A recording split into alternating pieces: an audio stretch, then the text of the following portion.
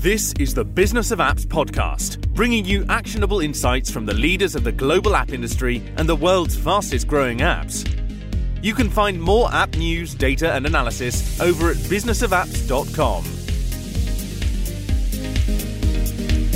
Welcome to the Business of Apps podcast. On this show, we invite app industry professionals to cover various topics. We promise to do our best to keep it both insightful but brief. On this episode, we have Thomas Kriebernegg, CEO of Operator. Thomas, welcome to the Business of Apps podcast. Thank you very much, Art. Thanks for having me. All right, great. So any app project starts with an idea, concept that translates into development, testing, and even more testing, release on an app store, and marketing is a big part of it as well. SEO is a marketing technique that should be part of a marketing plan any app developers need to have. App Store is just 11 years old, and Google Play is roughly the same age. And SEO stands for App Store Optimization, emerged thanks to the natural necessity for app developers to make their apps discoverable on the app stores. Back in the day, there were no ad networks, no app review magazines, just App Store for iOS apps and Google Play for Android apps. Basically, there were just two ways how people can discover apps, either via top charts or build on search. So today we have lots of marketing platforms to drive app installs, but search still commands about 65% of app installs for an app.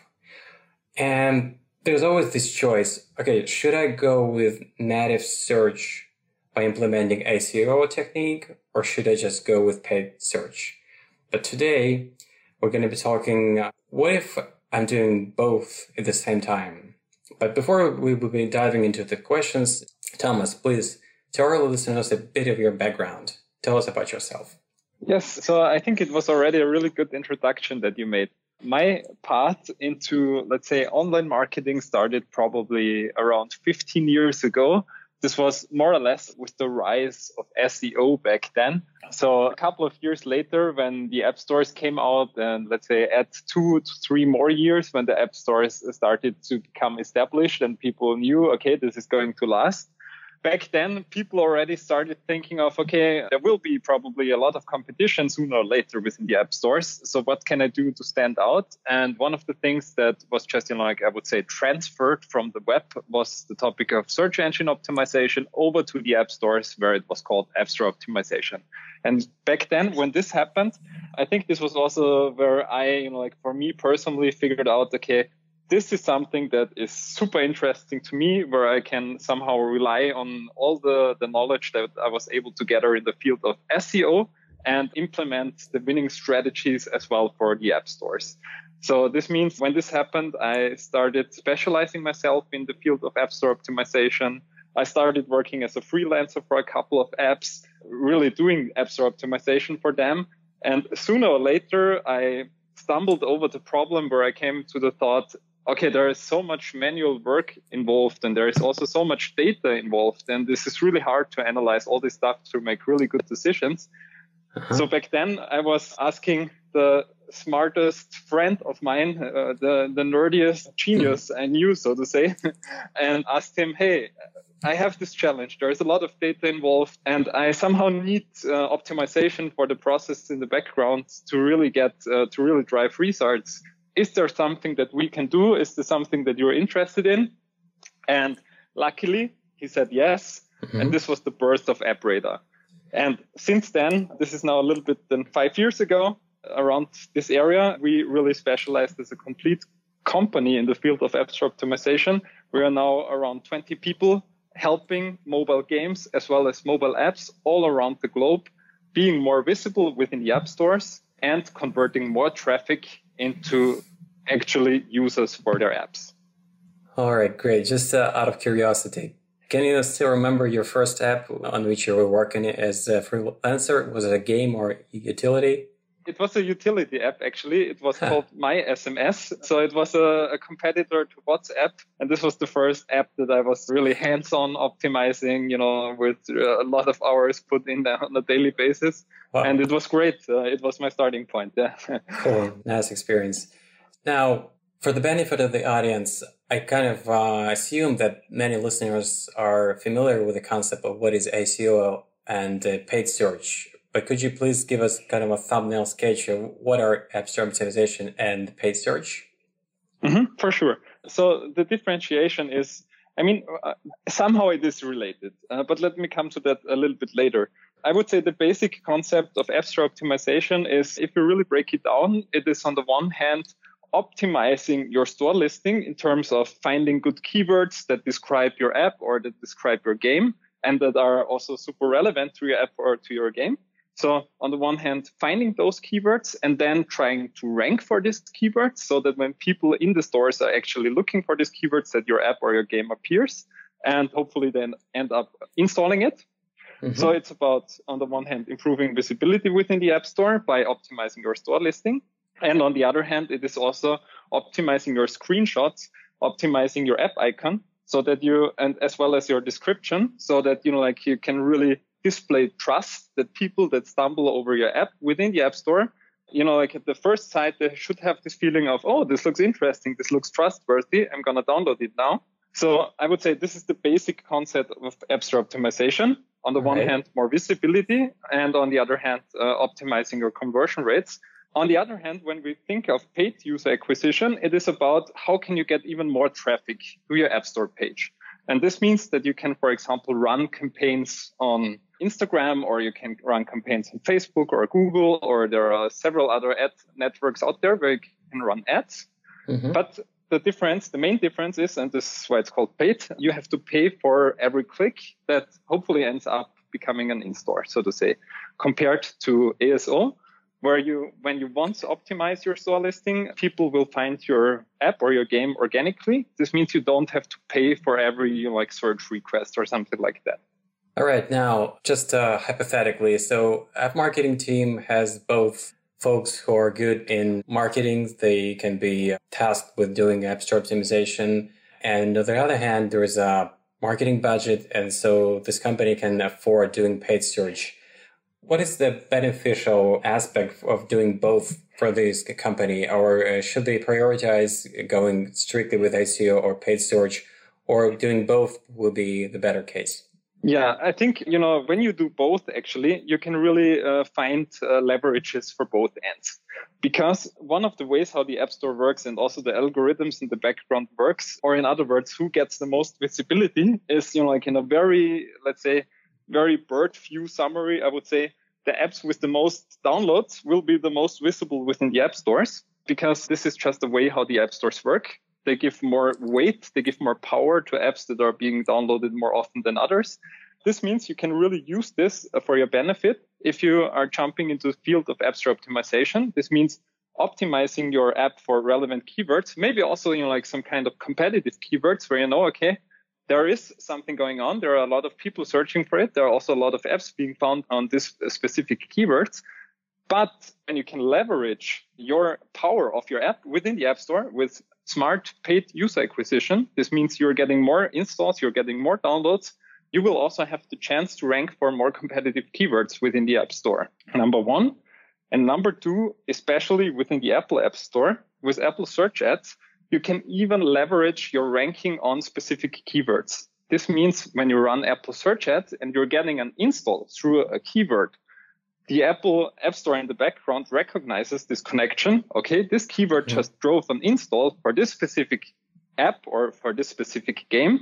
So it must be relevant for it. So therefore, I will give it a little bit more power. And the more installs you get, the better also your organic rankings for this specific keyword will be, because you're giving signals to the App Store. Okay, this is super relevant, this keyword in combination with this app. So as you can see, this is really, very much, let's say, a combined effort of different strategies that, when well executed, really play out very, very well. Right. So you're saying it goes both ways. Exactly. All right. Do you have any favorite paid search channel, just general, without any, specific case? Is the one that you believe works the best just for an average app? Yeah, for us, being in this business of search optimization, I have to say it's Apple Search Ads because in the end, it is a super relevant channel because people that already have a keyword in their mind, They already know what they're looking for. For example, if you want to, I don't know, like New Year's Eve is coming. So this means there will be a lot of plans for the new year. Let's say you want to lose some weight. So you already have in your mind that you want to, that you want to lose weight. So you enter the App Store and you search for lose weight. And you are, you already have in your mind which app you're going to download, more or less, So you are already super to, let's say, to your basic need while you enter the App Store. Compared to, for example, Instagram ads, where you see an app that is advertising, it just takes multiple times that you see this ad until you recognize it. And then it takes additional multiple times until, like you inside yourself have this kind of feeling, well, actually, this looks a little bit interesting. Let's check it out. So as you can see, the user journey is way longer on Instagram, for example, compared to people that already have in their head what they're looking for, entering the App Store and searching for it. So therefore, for me personally, and for us as a company, Apple Search Ads is the one channel to go, because there your customers are already very advanced in their user journey. I see. It's a good point. So can you give us an example, perhaps from your case studies, of an app that actually benefited from doing both, such duo of paid search and native SEO? Yeah, we recently launched or released a case study that we did together with Wargaming for the game World of Warships, which was super successful, where exactly this combination played out. They were also adding additional paid user acquisition channels like influencer marketing. So they were also, advertising very much on YouTube throughout different YouTubers that were promoting this game. And on the other hand, we were optimizing the game for them, their keywords, helping them finding the best keywords and really optimizing it in, I think, 10 different languages or something like that. And in the end, we were able to achieve super great results with them and boosted their visibility in the App Store by up to 70%, depending on the different countries, so to say. Oh, but this was amazing results, I have to say. Yes. Sounds impressive. Really. Now, here comes the funny part. I have a few rapid-fire questions for you. So, iOS or Android? On which side are you? I'm using both, but I'm more the iOS guy. Yeah, that's a good choice. Yeah, I'm biased towards iOS. You're also biased I'm admitting to it, right? Right. So, completely on the same page. So, now, can you remember what was your first mobile phone on the pre-smartphone era? Oh my gosh. This goes back way long. I think it was from a local producer over here in Austria, or I don't know, they had their own brand. It was somehow rebranded. I don't know. I cannot even remember the name of how it was called. But back then, the only thing that I knew was this was pre-Nokia, or before Nokia, like really came up, so to say. So yeah, no idea how this brand was called actually. Cool. All right. So let's get back to present.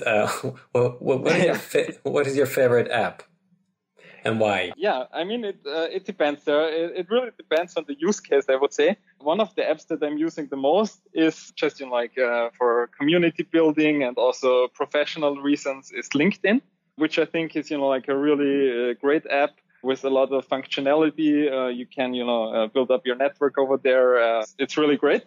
So I would say this is on the app side, and on the gaming side, hard to say. I think right at the moment, probably Arc Hero, but this is changing very rapidly from week to week, I would say. I see. All right. Can you think of an app that is the most overrated? Like the app that there's so much hype about it, but to be honest, it doesn't deserve that hype. That